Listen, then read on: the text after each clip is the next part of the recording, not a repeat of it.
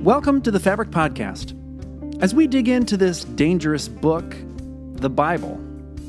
Yes, it's been dangerous in all the wrong ways over the years, but maybe, just maybe, it might be dangerous in a rich, challenging, hopeful kind of way in each of our lives too. Here's Greg Meyer. Last Sunday, Sunday night, I was running around Lake Nokomis, and on the path, some of you might recognize it. I don't know if you see what I see in that picture. Yeah, they're on the pavement. See those bumps?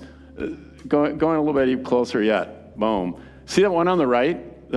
All the little red stuff? Along the shoreline are all these alders growing along the edge of the lake, and they are coming up. They're just forcing their way right through the pavement. You can see there's another spot kind of over on the left. Then in the middle, on the very left, you'll see kind of a little crack. That's a little raised place. I mean, it's not going to be long. That pavement is just going to be torn to pieces by life that will not stop and will not be held back. And I just think that's an amazing thing. Anyway, so I wanted to share that with you because it's that time of year out there right now. And it might have something to do with what we're talking about today, too, but we'll see. Anyway, so this is our fifth week. Oh, and by the way, if you're listening on the podcast, this picture is going to be attached to the description, so you can go see it there. Okay, so this is our fifth week of delving into this dangerous book, the Bible. We are doing more than like just scratching the surface, although 100 weeks wouldn't even begin to touch all the stuff that's in here. But we're doing more than just scratching the surface because what we're doing is we're working really hard to give you some tools, some practice, and some inspiration so this book can be dangerous to you in the best of all possible ways. That means it's disrupting sort of the isolation that we tend to find that ourselves pulled into or fall into by ourselves, the status quo that is created by the momentum of, popular culture around us, or even just that the limits that get put upon us, that we get boxed in with because of fear, or because of our lack of vision of the world, our inability to see the big picture. Those are the kinds of danger that this book can pose to us, and we want to be pushing that. Now, the not-so-good version of the danger that this book represents, which unfortunately is also all too familiar to us, is that sometimes it gets used to further human ambitions, human agendas. It does it by trying to control, by trying to oppress, even by, we certainly know the examples of causing wars out of hate. Now, that has made a lot of people think maybe the world would be better off without this book. And I get that. Sometimes I'm hesitant myself to tell someone, just go read it, because it's not that simple, right? And it's hard to understand. But, my short response to the fact that this book can be used and has been used for bad sorts of danger in the past, and so we should just get rid of it, my answer to that is all of that hate, all of that anger that is already in people, and people are going to find a hook to hang that stuff on. If it isn't the Bible, they'll do it with something else. So what does it mean we do with this? That means, can we find ways of helping it be what we need? There is no cure for the danger, for the damage that this Bible, can be used to create. But when more people are equipped to be able to unleash the good that is within it, one, we can help the message, we can help the story do the good in the world that it can be, and we can start to dismantle some of the damage that is done in its name as well. So that way, maybe we can build a better world and maybe counteract some of that damage. So what I wanted to do today is really two things, and it's kind of the same thing we've been doing these last bunch of weeks, and that is to give you another fresh view of what the Bible offers, and also a glimpse of how it can work for good and counter the damage that I was just talking about. So to understand how we do that, I want to revisit these three strands. Any of you ever hear us refer to these three strands before? I see a couple eye rolls out there. Yeah, we talk about these three strands a lot. The first strand being of ourself, our true self, another being of others, all others, the world, everything. The third being this third strand, often just called God, Yahweh, all that is. I am who I am, which is what the name of Yahweh means. I'd like to not worry so much about what name we refer to the third strand with, and just realize that all of us are trying to capture something. We're trying to put words around something that is too big for words to ever try to capture and sum up and work with it from that perspective. But the reason we talk about these three strands is because it works. I mean, they provide us a metaphor of understanding how all this spiritual, how this community, how this life of growth really happens within us, better than maybe any other metaphor that I've ever run into. So let me talk about it in a slightly different way for a minute that might help us understand the why of getting to know the Bible. Let's consider those strands. First, there's the first strand, right? That represents just you, just me. It is good, it's sacred, it's important. It is also disconnected. It sits there by itself. Your and my self-strand, disconnected, will wander anywhere and everywhere. Our single strands have some purpose, they have some direction within themselves, but the direction and the purpose we have is limited by what we are able to comprehend, what we're able to know, how we're able to wrap our arms and hold on to the stuff of this world. And I think we all know that that's not probably enough, right? So now when you weave yours then with a second strand, representing, someone, representing a group of someones that you happen to be with, suddenly yours, as you begin to, weave with them, yours is being pulled towards them, right? And the direction and the purpose that they see. And also theirs is being pulled towards you. You can see that in how we do that with, relationships, personal relationships, marriages, partnerships. We can see how we do with our kids, with the people that we hang around with the best, groups we associate ourselves with. And what that does is that allows us to have some other directions, maybe some other purposes. It allows us to have the possibility of higher purposes, but it can also connect us to purposes that are less worthy of us, can't it? I mean, that is one of the possibilities. Another thing that it does for us, though, is it helps us have momentum in the direction that we're going in, because it doesn't rely just on our own motivation, our own stick-to-itiveness about what's important to us. But we have other people that are reinforcing that with us, and that has a lot of potential. Doing things together is stronger, has more potential. Then there's a third strand that wants to get in on the act with us. And the other two strands are pulled in the direction of that one, and that third strand also responds to us in order to know us, in order to engage with us, in order to understand us, in order to be with us. And so it comes our way, but we are also pulled that way. Now suppose that third strand that we just got woven with is particularly strong. Just suppose it happens to be particularly strong. And because it's strong, it pulls the others that were less directed, less anchored, less aware of their place among all things, more in line with itself. It's able to exert more influence. Now that's what happens when you or I dare to take your single strand and to weave it. To weave it, what does that mean? To be in deep relationship with others. And also then when we together dare to weave our strands, us as a community, us as groups of relationships, and weave ours, enter deep relationship with that third strand, with God. Now, there are many ways of weaving those relationships, of developing those deep relationships. So a lot of ways that happens, but one of them is, frankly, through this dangerous book. It doesn't happen automatically, right? The Bible isn't magic. Read a verse a day, read a book a day, or a chapter a day or something, and suddenly you're enlightened, you're in tune with God and the universe, and you're all of a sudden a really good person. It doesn't work that way at all. But it can be a significant way of letting the voice of God be in the mixture of your life so that it seeps into the soil of who you are in the world and the way that you understand this world. And that can be changing. That can be game-changing for you. Now realize it isn't this voice versus all the other competing voices out there, okay? That's really important. The Bible's voice helps you understand and helps you know what to do. It helps you see the role and the message of all those other voices, all of which are in some way and at some level also speaking the voice of God. So it's a part of that mix. It isn't the whole thing. Now, I want you to hold on to that, and we'll see how it works. So I want to get back to the book itself and some stories, because there's a couple of stories I want to share with you today. And the first one of them comes from the Gospel of Mark. Mark is one of the 4 gospel writers, the Gospels being the books in the Bible that talk about the life of Jesus.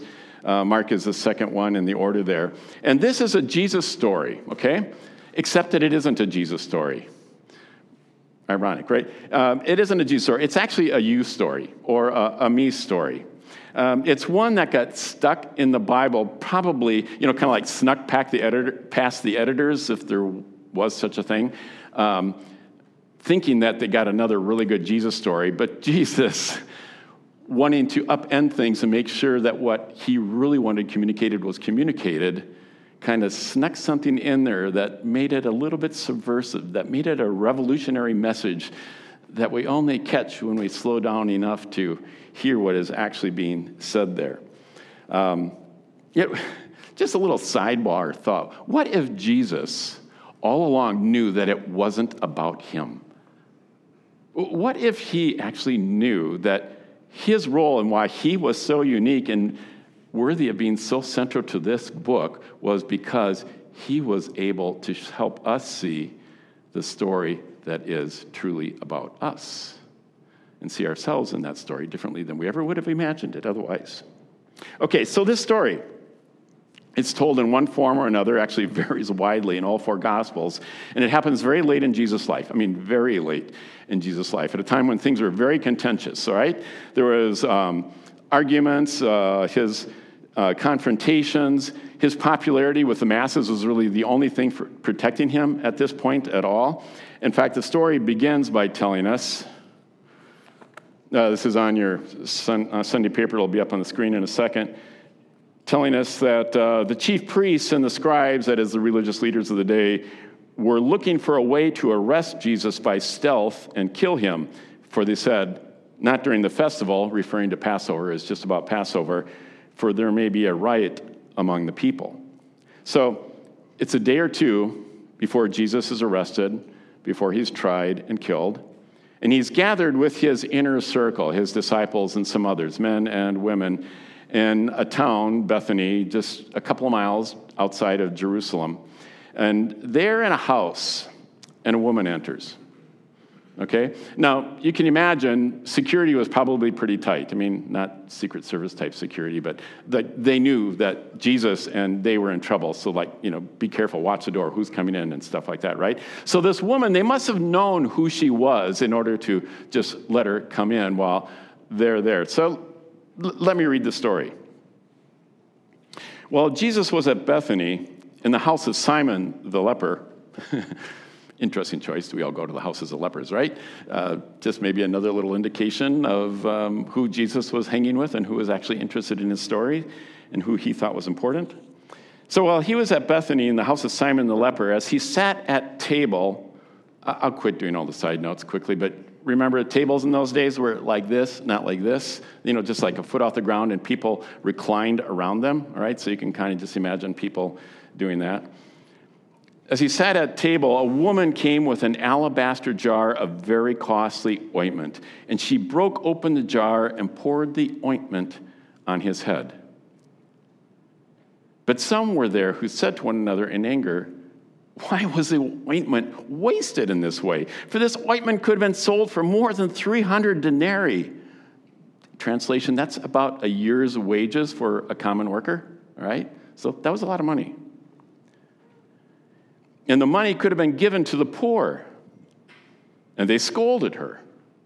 But Jesus said, "Let her alone. Why do you trouble her? She has performed a good service for me, and you always will have the poor with you. And you can show kindness to them whenever you wish, but you will not always have me. She has done what she could. She has anointed my body beforehand for its burial. Truly, I tell you, wherever the good news is proclaimed in the whole world, what she has done will be told in remembrance of her." Now, this story is loaded with messages and allusions, and it's part of a chain of events that I am not going to go chase down now, all right? Because they aren't the revolutionary thing that I'm interested in. Some of the real obvious things are her shocking display of devotion to Jesus. You can't be overlooked. If you read Luke's version of this, you see her, she's crying, and her tears are washing his feet, and she's using her hair to dry them. I mean, that would have been a little surprising, right? The disciples' reaction also, the voice of reason that they express. What? I mean, in our equivalent, like $50,000 being spent on this ointment poured over Jesus' head. Really, does that make sense? Is that a responsible thing to do? I can't really fault them for voicing that. And then you have Jesus' forever controversial reply, the poor will be with you always, won't they? And I'm not going to be. That feels a little callous to me. It's a little self-aggrandizing. Didn't he come to serve, not to be served? Yeah. But none of those are the controversial revolutionary idea that I'm interested in. I'm wondering if you did hear it. It's really easy to miss. I know I read over this line forever until fairly recently when I caught my attention. I went, oh, that's what's going on here. I get it. It's this tiny detail that makes this not a Jesus story, but shows how Jesus made it into a very subversive story, how he made it your story and my story. Now, I'll read the line. It's at the very end. Truly I tell you, Jesus says, wherever the good news is proclaimed in the whole world, what she has done will be told in remembrance of her. Of her. A woman. Jesus didn't say, what she did will be told in remembrance of what she did for me. He didn't say, it will be told as people remember me. No, she is to be the one remembered because of who she is, because of what she did. The story is about her. There's only one fill-in on your Sunday paper today. It's a record for me, by the way. And this is it. Who is at the center of the story? The woman. This is not a story about Jesus. This is a story about that woman. Now, here we are, 2,000 years later, sitting on a different continent, and we are remembering, not Jesus, we are remembering her. Yeah, you may be thinking, yeah, but she doesn't have a name. She's anonymous. She was really important. If Jesus really wanted the story to be about her, wouldn't we know her name? And I go, maybe. But maybe she shouldn't have a name. Because maybe if she has a name, then the story is particularly about her, not universally about all the hers, all the yous, all the me's that Jesus is saying. That's who the story is all about. Maybe what Jesus really wanted was for us to see ourselves, to see in that woman all those people who are part of Jesus weaving, and to realize that all of them matter for who they are, you for who you are, me for who I am. Now, remember the picture that I showed you at the beginning of my message, those alders bursting through the pavement, the irrepressible force of nature, unstoppable life. That's what's happening here. What I hope you see in this dangerous book, there is life in this world. There is a message for us in this world, and the Bible shows it to us when we have eyes to see it. The pavement are the layers of human imperfection that try to understand what was going on and try to tell a story and write this book. The pavement is the thousands of years that lie between us and those, making it hard to understand what was going. The pavement is the language that is foreign and unusual to us, and we don't understand exactly what they're saying. The pavement is the culture that has happened between their world and our world, and makes it difficult for us to penetrate and find that life that is underneath it all. But life, it won't be stopped. The third strand will pull us toward what the Bible is meant to show us even when we, or the writers for that matter, don't get it and we don't know what we are seeing or what we are hearing. And here, the life breaking through that seemingly unpenetrable layers of blacktop is a woman. A woman in a man's world of 30 AD. A woman who is held up with an attribution that Jesus didn't give to any of the men that he was working with and traveling with. And in so doing, Jesus' message that everyone matters and that what they do is a life that is bursting through the pavement is loud and clear, even in this patriarchal book from a patriarchal period. And Jesus wanted to make sure that it wasn't lost. Now, she isn't the only woman who mattered, of course. The Bible has lots of them, even though they tended to not be the headliners for those obvious reasons that we've already been mentioning. But they couldn't be hidden. They don't go away. Mary, Jesus' mother. Hey, who wants to be the parent of a revolutionary martyr? It's got to be the hardest role to play. But yet she continues to pop up in Jesus' life until at the foot of the cross, there she is mourning her child who is losing his life for others in a way that only a mother could feel it, and that none of us, no one else in this world could ever understand the way she did. It's women who, like those who went to the tomb in the dim darkness of that Easter morning and were the ones to glimpse that this life that they knew as Jesus was not extinguished. It's Lydia, a woman who was of some wealth, who appeared to have provided for the disciples during the early years of the church at a time when they weren't able to care for themselves. And so she did. And then there was Deborah. Remember Jephthah a couple weeks ago? We talked about him, one of the judges from Israel long ago. That was the prehistory of Israel, when they were bathed in the myths of legend and saga. There was another judge. There were a lot of judges. There was another judge, one of the very first ones, whose name was Deborah.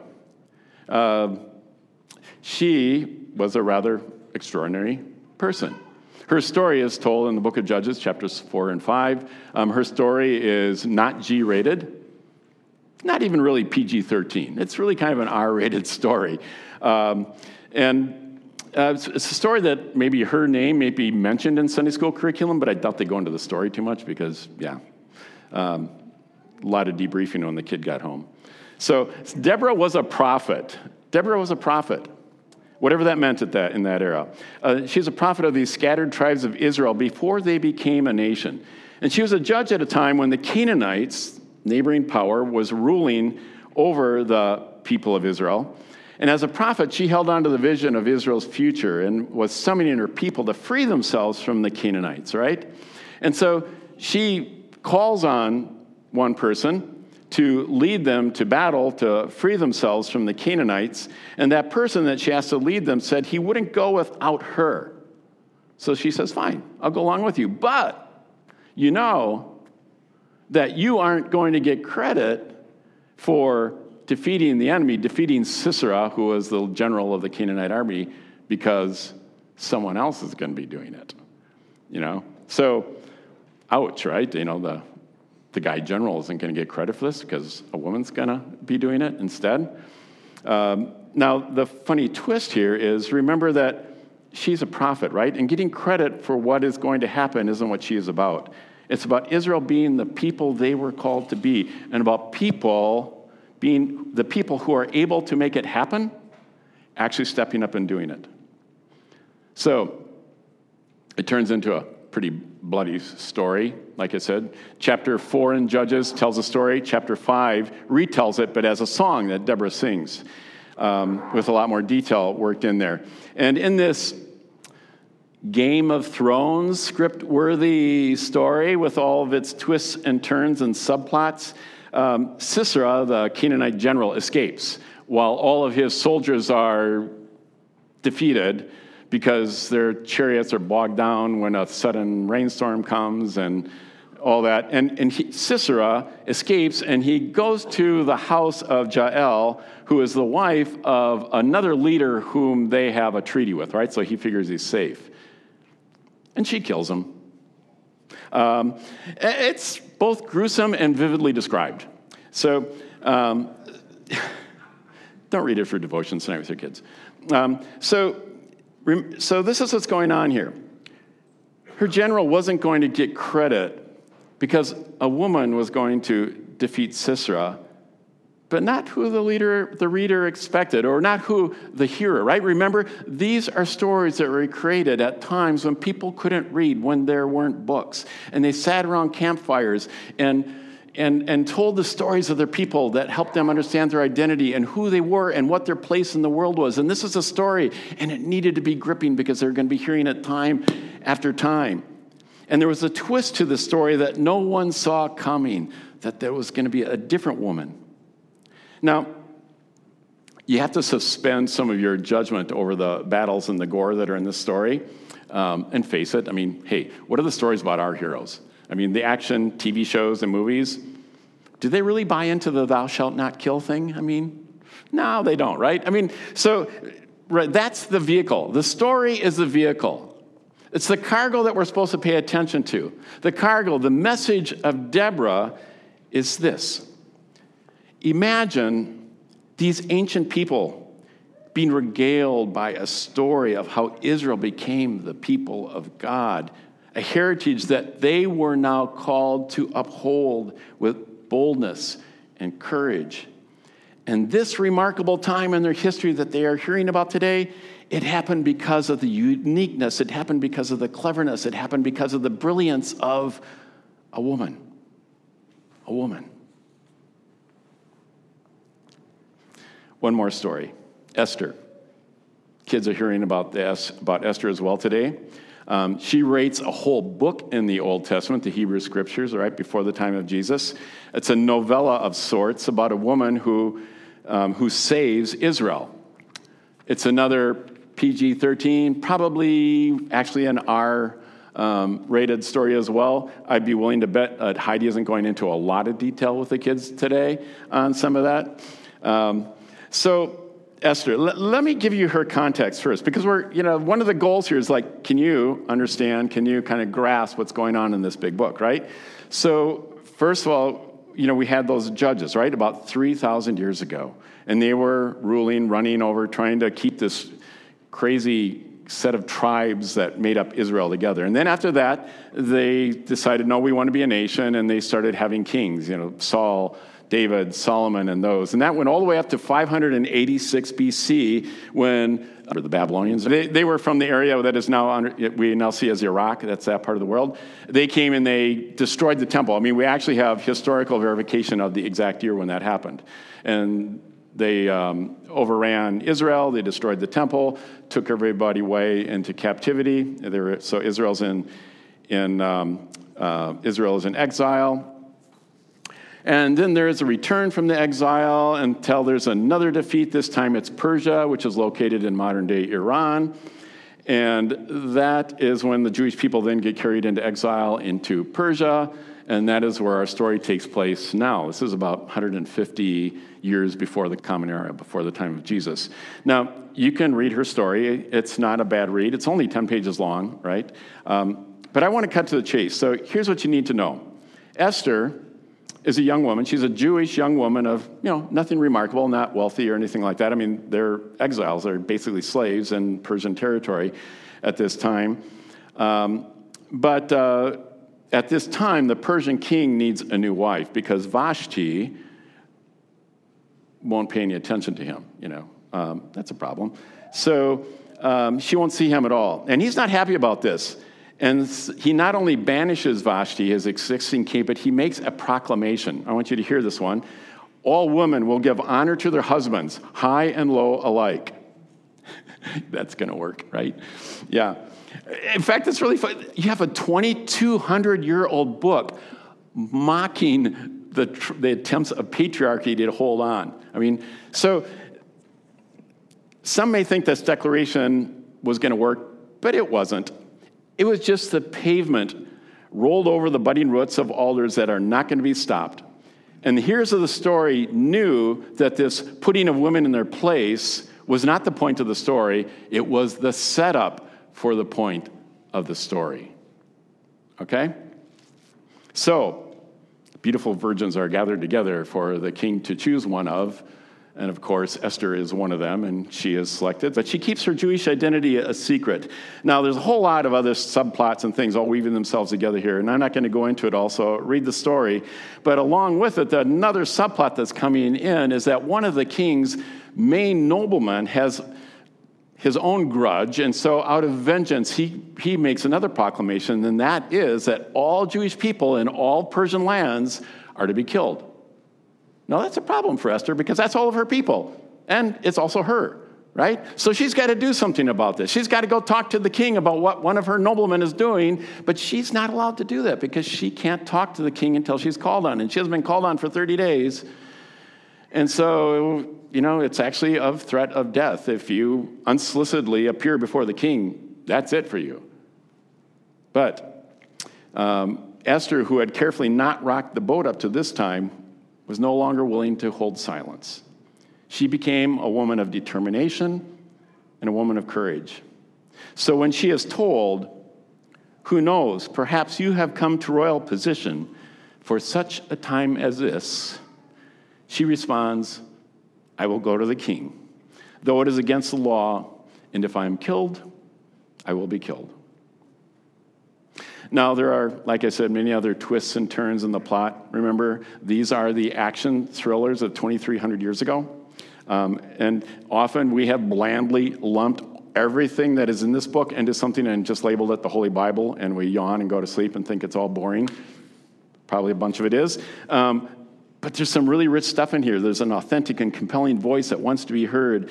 And in the end, it is Esther's courage and skills that saves Israel from genocide, allowing them to reclaim their identity and their homeland. Esther, a common woman who, like you and me, has come to a position that she is in for such a time as this. You don't suppose that's talking about you and me too, huh? Just maybe. So 3 stories. 3 women. The alabaster jar lady, Deborah, Esther. So why the Bible? Why the Bible? You don't have to read it. You don't have to have it. You don't have to know it. Like I said, God, Yahweh, I am who I am, is too big to stay confined. And the Word of God is actually the operating system behind the universe, right? It will be known. It will continue to rise up no matter what. It will always be found anywhere you look if you look deeply enough. So I guess we don't really need the Bible.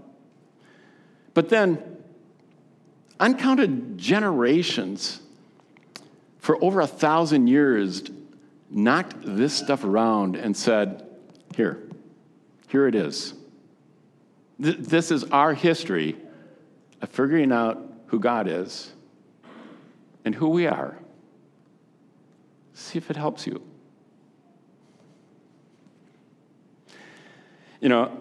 It's interesting, that day I walked around the lake or ran around the lake, and I saw this. The trail was actually really busy, and people are going past it all the time, and no one was noticing this at all. It just surprised me. And one guy stopped and asked me what I was taking a picture of, down on my hands and knees, and I showed him the roots of the trees trying to come up through the pavement and explained what was going on. And he said, interesting, and walked on. Clearly unimpressed. But I couldn't leave it alone. It was showing me something I need to know. I want you to pause. I want you to take a breath right now. I want you to hear these words with your heart, not just your head. Despite the layers of time and language and culture separating you from the living core of the Bible, the word of life will find its way through. It's unstoppable. And not because the Bible is sitting on your shelf, but because you're rumbling with it with your head and your heart, and you're chattering you're letting it chatter with the stories of your life and the stories of the world around you. And it's important to know that some of those rumblings are about these dangerous people. 3 women, the woman with the alabaster jar, Deborah, Esther. They changed things because of what they did. Not because of something Jesus did, not because of what God did, not because of what the men around them, but what they did because their lives were deeply woven within themselves, with the world around them, and with Yahweh, their God. The third strand wants us to know that they mattered, that you matter, and that I matter.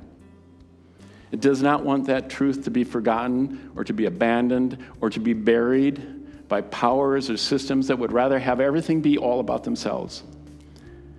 And so, it weaves its way with you and with me and with us as a community, and it pulls us towards what we need to hear so that we have the direction and we have the purpose that we need when we need them for such a time as this.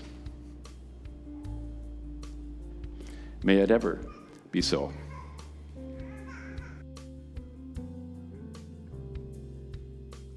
Thanks for listening. We hope these conversations are helpful and connective. You can find out more about Fabric at fabricmpls.com. There you can find notes from previous conversations and other resources for deepening your relationships with the threads of yourself, others, and that third strand we often call God. You can also find ways of connecting to a group, whether you're in the Twin Cities or not. You can join in supporting this community financially too. It's through the generous giving of people like you that Fabric is sustained. Again, that's fabricmpls.com. Thanks for being Fabric in your unique